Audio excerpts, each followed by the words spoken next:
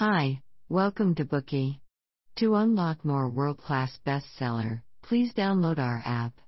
Just search for BOOKEY at Apple Store or Google Play. You will get 7 days free trial with more features. Today we will unlock the book The Immortal Life of Henrietta Lacks. Immortality is a topic that conjures up images of beauty and imagination, which has been talked about since ancient times.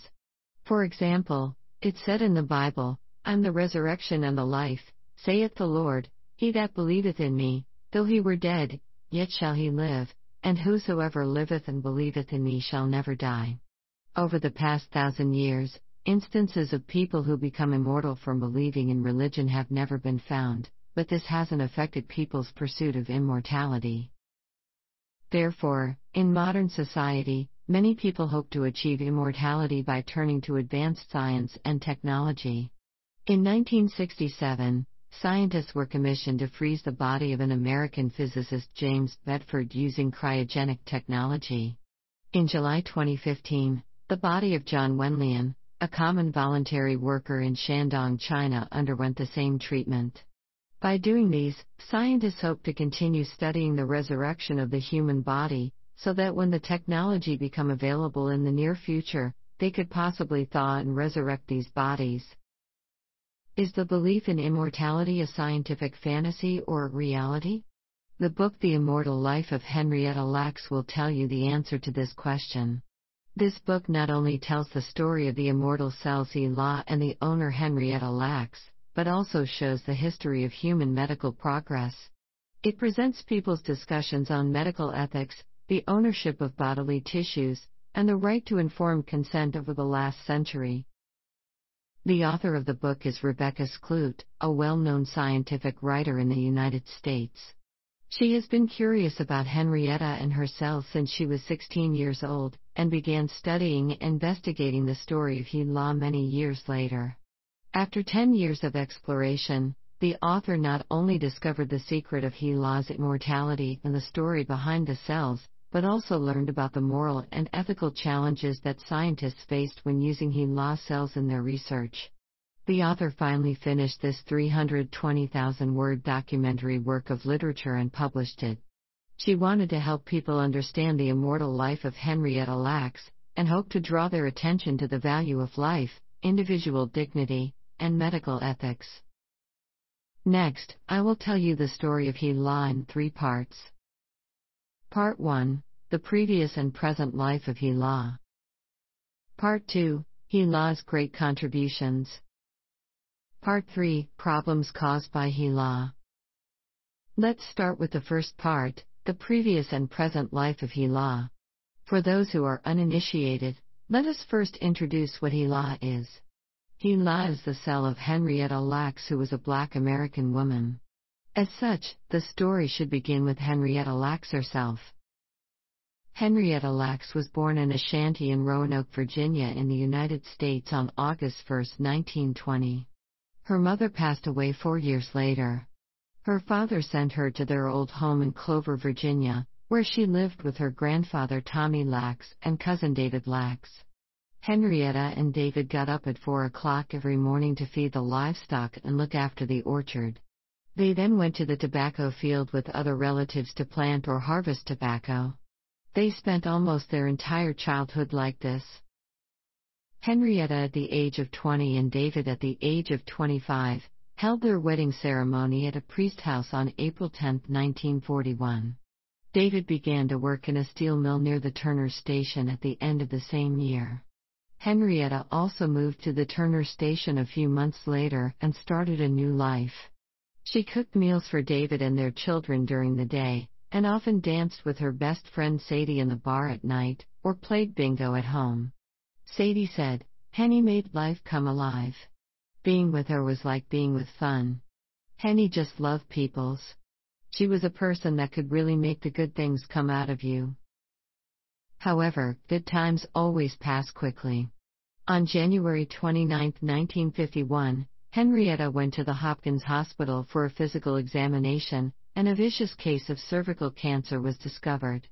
She received radiation treatment at this hospital on February 6, which was the most common therapeutic method for cervical cancer at all hospitals in the United States at that time.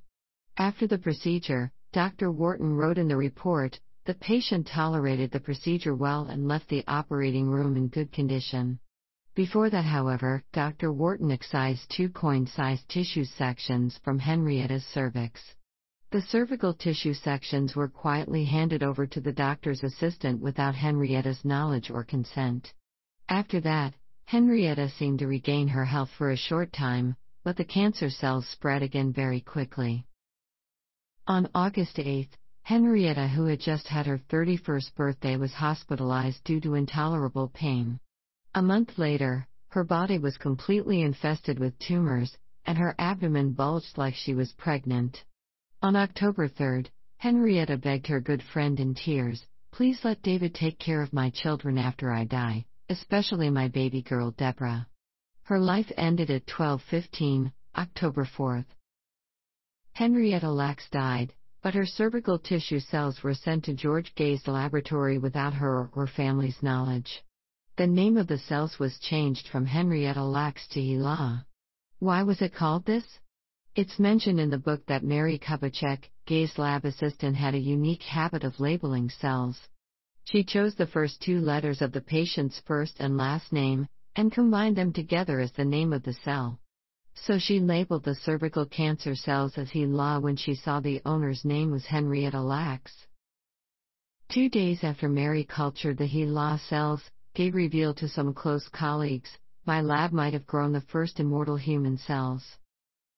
How did he do it? First, a good culture media was required for culturing cells.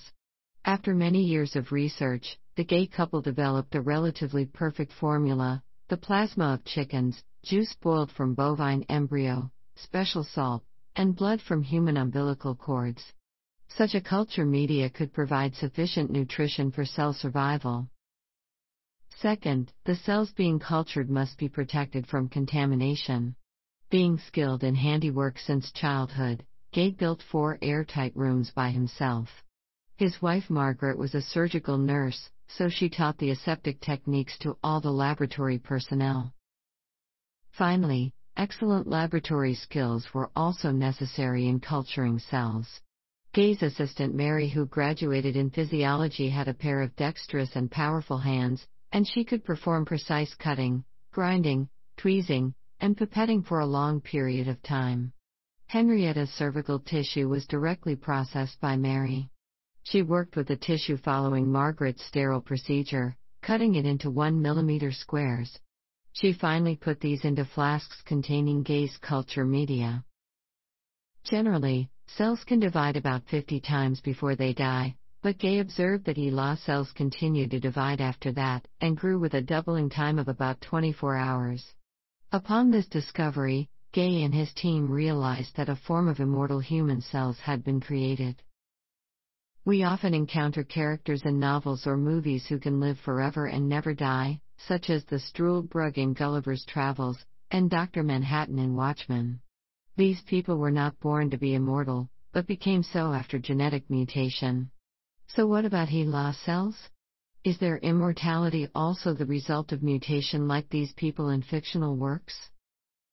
Each chromosome in cells contains a DNA region called telomere at its end, which has a certain length. Every time a cell divides, the telomeres are shortened. And when the telomeres become too short, the cell will stop growing or die. But cancer cells contain an enzyme called telomerase, which can constantly repair the telomeres. To be specific, the telomerase adds telomeres back to the chromosomes after each cell division. In this way, the telomeres will never run out, and the cell will never age or die. Dr. Gay had been culturing cancer cells in test tubes or in vitro for 30 years before he got his hands on HeLa. But for a long time the cancer cells he cultured would die in a few days. Hence, we can see that the secret of HeLa cells' immortality is not so simple as having the telomerase enzyme that most cancerous cells do. The secret turned out to be that HeLa cells were infected with human papillomavirus 18 or HPV 18, which is very dangerous. The virus can turn off some genes that can prevent tumor growth, and as a result, HeLa cells has an extremely strong vitality. These cells can still grow vigorously even after leaving the human body. As such, with the HPV-18 triggered genetic mutations, along with the assistance of telomerase, the immortal HeLa cells were born. This scientifically explains the immortality of HeLa cells. But Henrietta's daughter Deborah had a different opinion. In 2001, Deborah eventually saw her mother's HeLa cells in a lab, which fulfilled her decade-long wish. She couldn't help praising them with great pleasure and surprise. She thought of her mother who loved her so much and the God she believed in.